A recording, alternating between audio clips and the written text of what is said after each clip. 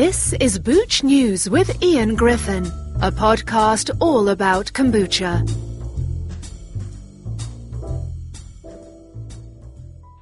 I'm on the phone with Stephen Lee, the founder of Cotswold Kombucha in Cheltenham, England. Hi, Stephen. How are you doing? Yeah, very well, Ian. Thanks for having me. So tell me, what's your journey with kombucha? I mean, when did you first become aware of it, taste it, and how long ago did you start your Cotswold Kombucha company?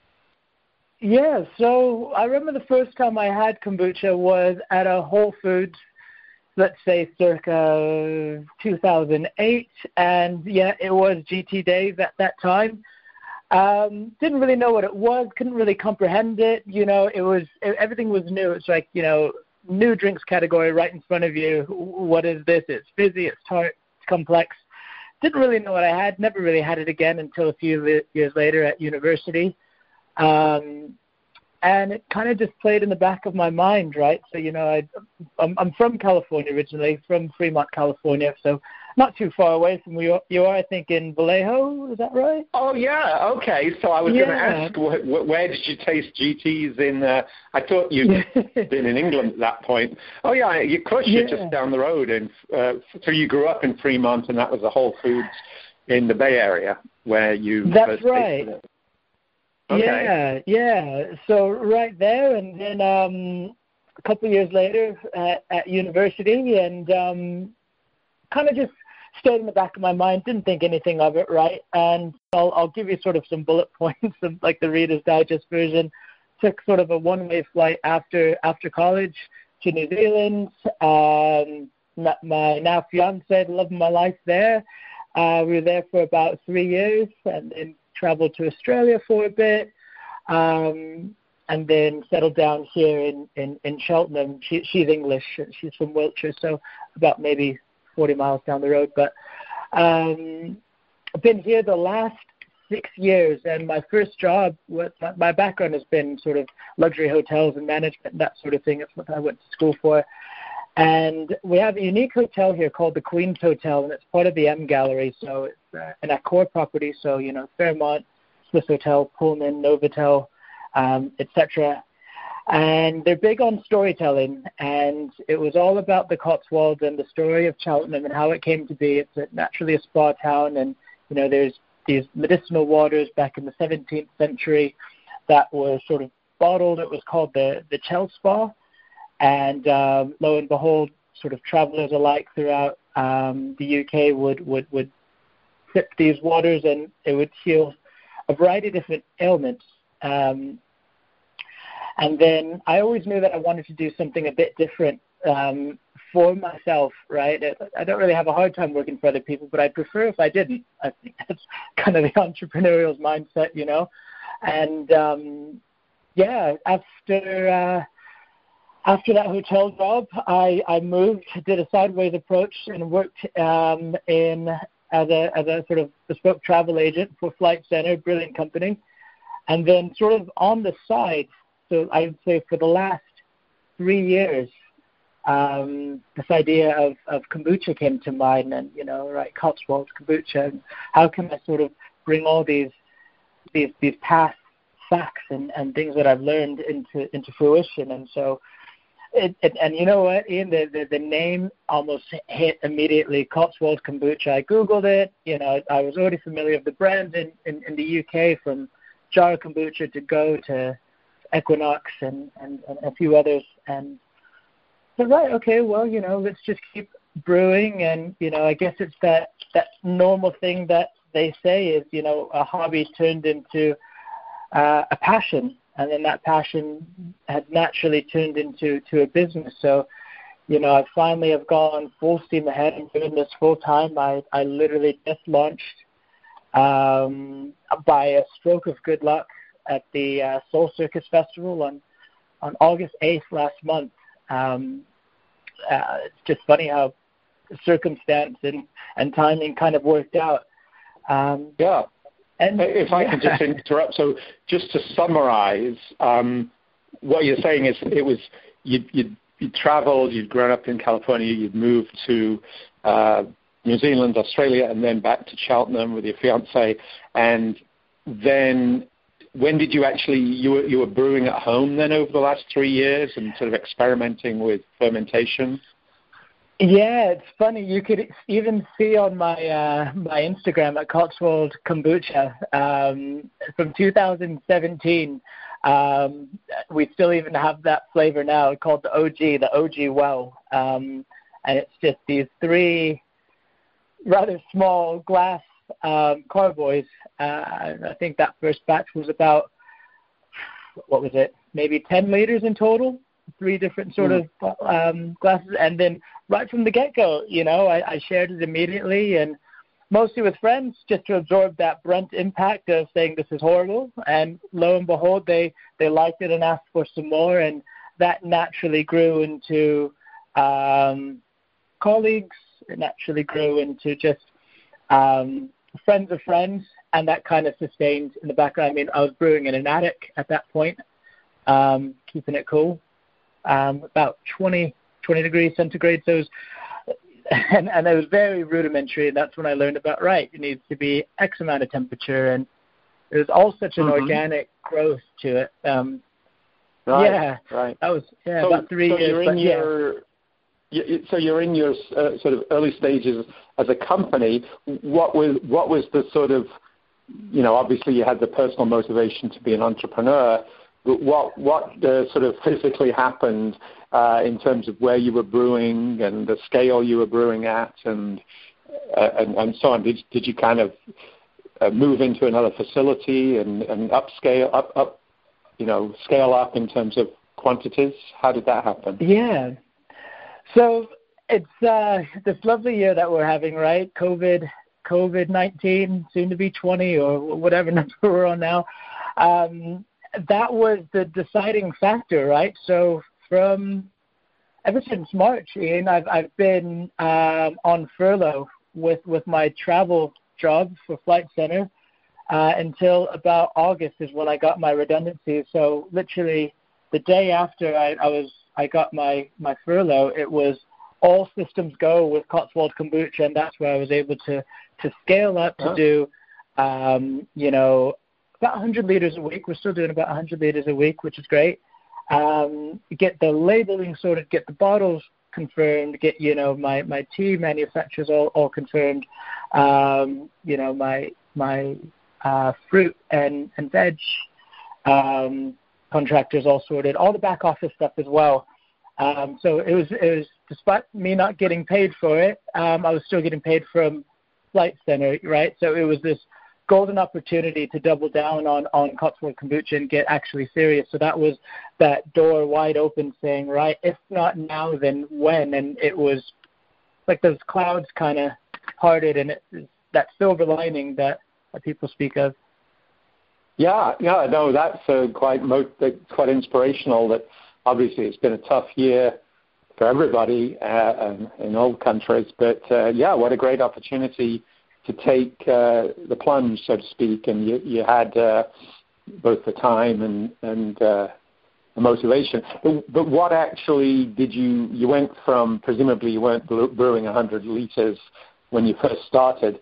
I mean, did you? Correct. Did you say, what about like the size of the fermentation vessel and where are you located? I mean, are you still doing it in a spare room or a garage, or how's that? Here's what's interesting. Yeah, I mean, the recipe hasn't really changed that much, and in terms of the brewing process, slight tweaks, but in terms of the equipment, exactly the same, but I've just times it by, let's say about a factor of 10. So I have about 50 8-liter glass carboys that I use, and it's something that I really want to stick to. You have Health-Ade and GTS doing the same. And then it's just kind of how far the rabbit hole you want to go in terms of scale and production. But I'm really focused on independent stock lists and festivals with a high street direct-to-consumer approach on the weekends. Yeah, so creating a niche market. But, I'm still brewing at home, which is great. So no overheads aside from the mortgage, Had my first food hygiene inspection last week, and so we're off to the races. It's 5 stars that we got back. So, these small sort of incremental steps of growth is what I'm really passionate about, and never really investing out of my means if I don't have to. I'm presumably the only that I know of kombucha producer in Gloucestershire. There's a few in Oxfordshire that still say Cotswolds, but they don't have the name, so I had to trademark that just to make sure that it's protected, because I know that there'd be someone else down the line inevitably as we grow.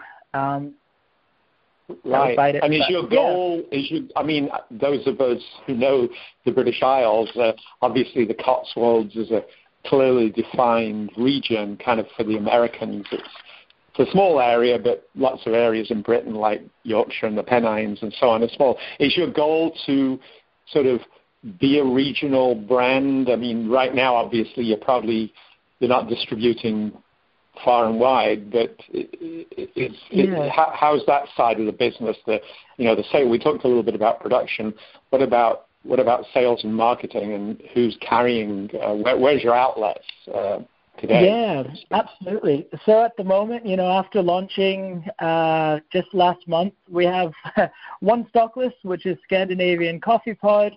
Soon to be a few others, just working on the paperwork side at the moment. So it should be about 5 stock lists in total within the next week, I'd say. And then farmers markets, started doing that 2 weeks ago. So we're the new guys on the block, but you're absolutely right, Ian. I mean, the end game is to remain a regional kombucha brand, because I don't see it being on national retail shelves, because it needs to be something that part's already been fulfilled by others, and I'd imagine people are poised to compete for those supermarket shelves, and we're kind of doing a bit more of a bespoke, tailored to suit approach. One, because it's just more enjoyable for myself. I'm just a one-man band doing it, just to ensure that I know exactly what's going on until it goes to a limited company. I just need to make sure that every factor is understood by myself in and out before we take on a few more people. I think that natural growth is so crucial. Well, I think that's exactly what I'm hearing when I talk to both, Hannah Crum with KBI, Kombucha Brewers, as well as other brewers around the world, is obviously it's a huge investment. People need venture capital or whatever, like companies like HealthAid have had a lot of investment. They talk about in the millions of dollars, and probably some of the bigger companies in the UK. But there's a huge opportunity, just like in what we call the craft beer industry. There's now 8,000 craft breweries across the US, and I'm sure there's local breweries in the UK.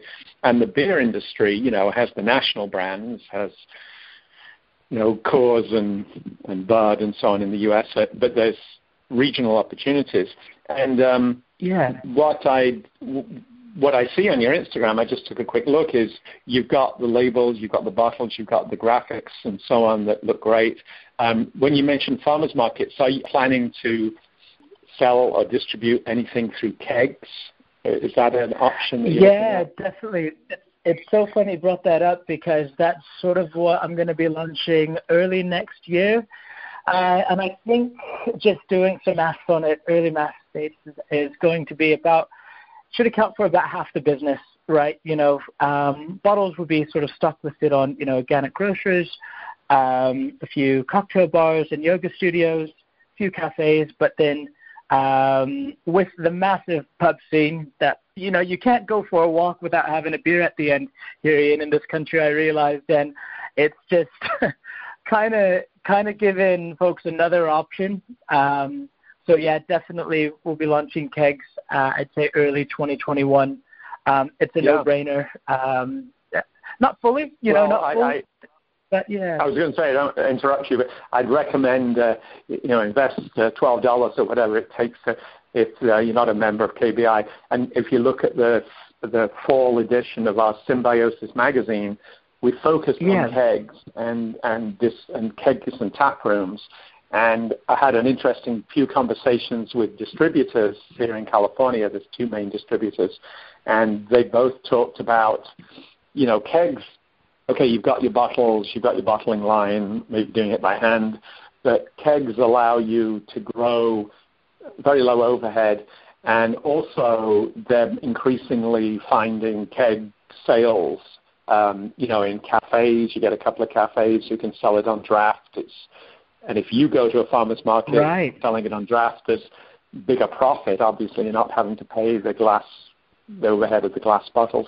And then one thing that surprised me, and it's probably too early for the UK yet, but people are even getting kegs delivered to their homes and installing a little kegerator in the larger homes or families with maybe 2 or 3 families can share it. Anyway, that's just I think you'll see that as a new company. That's maybe one option. What kind of what kind of challenges would you say you've had to face as a new kombucha brewer? Where have you kind of had your, not all the hiccups, I don't need to, obviously there's challenges probably every day, but what were a couple of the obstacles you had to overcome? That's a pretty good question. So I'd say main challenge would be kind of quieting that voice in my head. It kind of goes internal at this point, right? Because, I think that's where KBI, over that last conference that we've had past week, was crucial, because it answered all those questions that I had.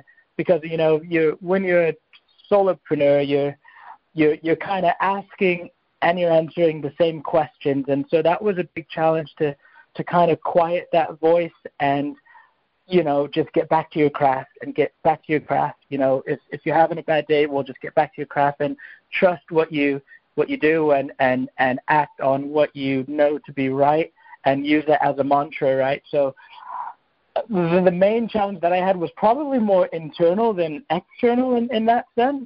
But what were some pivotal moments was when Jar Kombucha actually reached out. Adam Vanny, he was a neighboring Cotswold town, and he actually direct messaged me saying, hey, love to try a few bottles. And that was like the first someone of a particular position to say, right, well, here we go. Let's see what we have here. And then just getting that message back in of saying, wow, the OG Well, our original flavor, well balanced, keep doing what you're doing, was kind of verification. And that was just, fuel to the fire. And then it was almost, it validated what I was doing. And that was a huge kind of milestone. And then from there, it's just these sort of small wins that you just naturally keep having by just doing what you do, right? Just staying consistent with it. Right. And are you able to, obviously being a local business, are you able to get any PR publicity through any local outlets? I don't know if there's newspaper or bloggers in that region. So, definitely. So there was an Instagram account called, what's it called? The Cotswold Social. They have about 11,000 followers, and they were able to promote my product over this past week. So I sent them a few bottles as kind of a thank you. And then there's a few other sort of bloggers.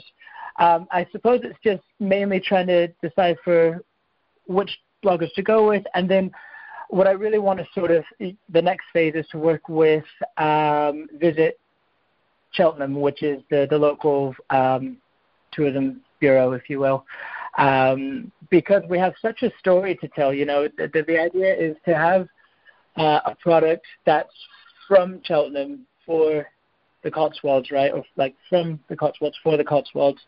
And it does have a big story. I mean, even our 4 flavors to begin with, they're all named after how Cheltenham was popularized back in the 17th century. So each bottle has, a fun fact. It has, Cheltenham's motto, which is Salubritas et eruditio. Forgive me if I butchered that Latin, but it basically means health and education. And so our idea is to create an awareness of self-education and health for the Cotswolds and just give them something to be proud of. And, because a lot of people don't know how Cheltenham started. And then me as an American, anything over 100 years old, I'm fascinated by, right? So it's, right. The history is so intense. So I'm looking on the Instagram. I can't quite make out. I can see you've got one called Montpellier. What were the 4 flavors that related to Cheltenham's history? Yeah, absolutely. So we start with the OG well, which is the original well, where the first waters were found in Cheltenham, which sort of kick-started the notion of the Chelspa, that health drink back in the mid-17th century, which popularized Cheltenham. A guy by the name of Henry Skillicorn kind of was behind that.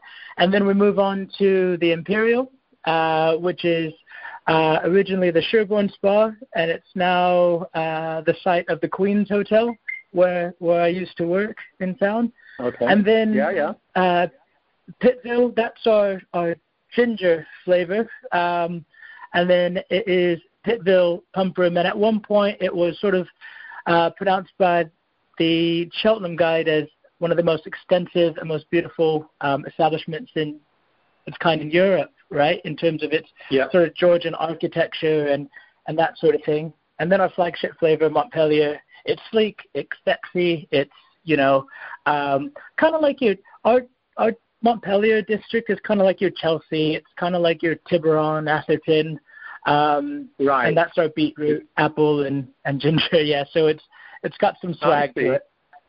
I see. So for local, I think it's great because, I'm not a PR expert, but I can totally see how your story is reinventing the history of a spa town. And, of course, there's lots of towns like Harrogate and Bath, and as Cheltenham is one of those premier locations that was big in the 17th century where, people in the Jane Austen era would have come for health. And now you're making kombucha with the water from the same source that gave people health. That's it.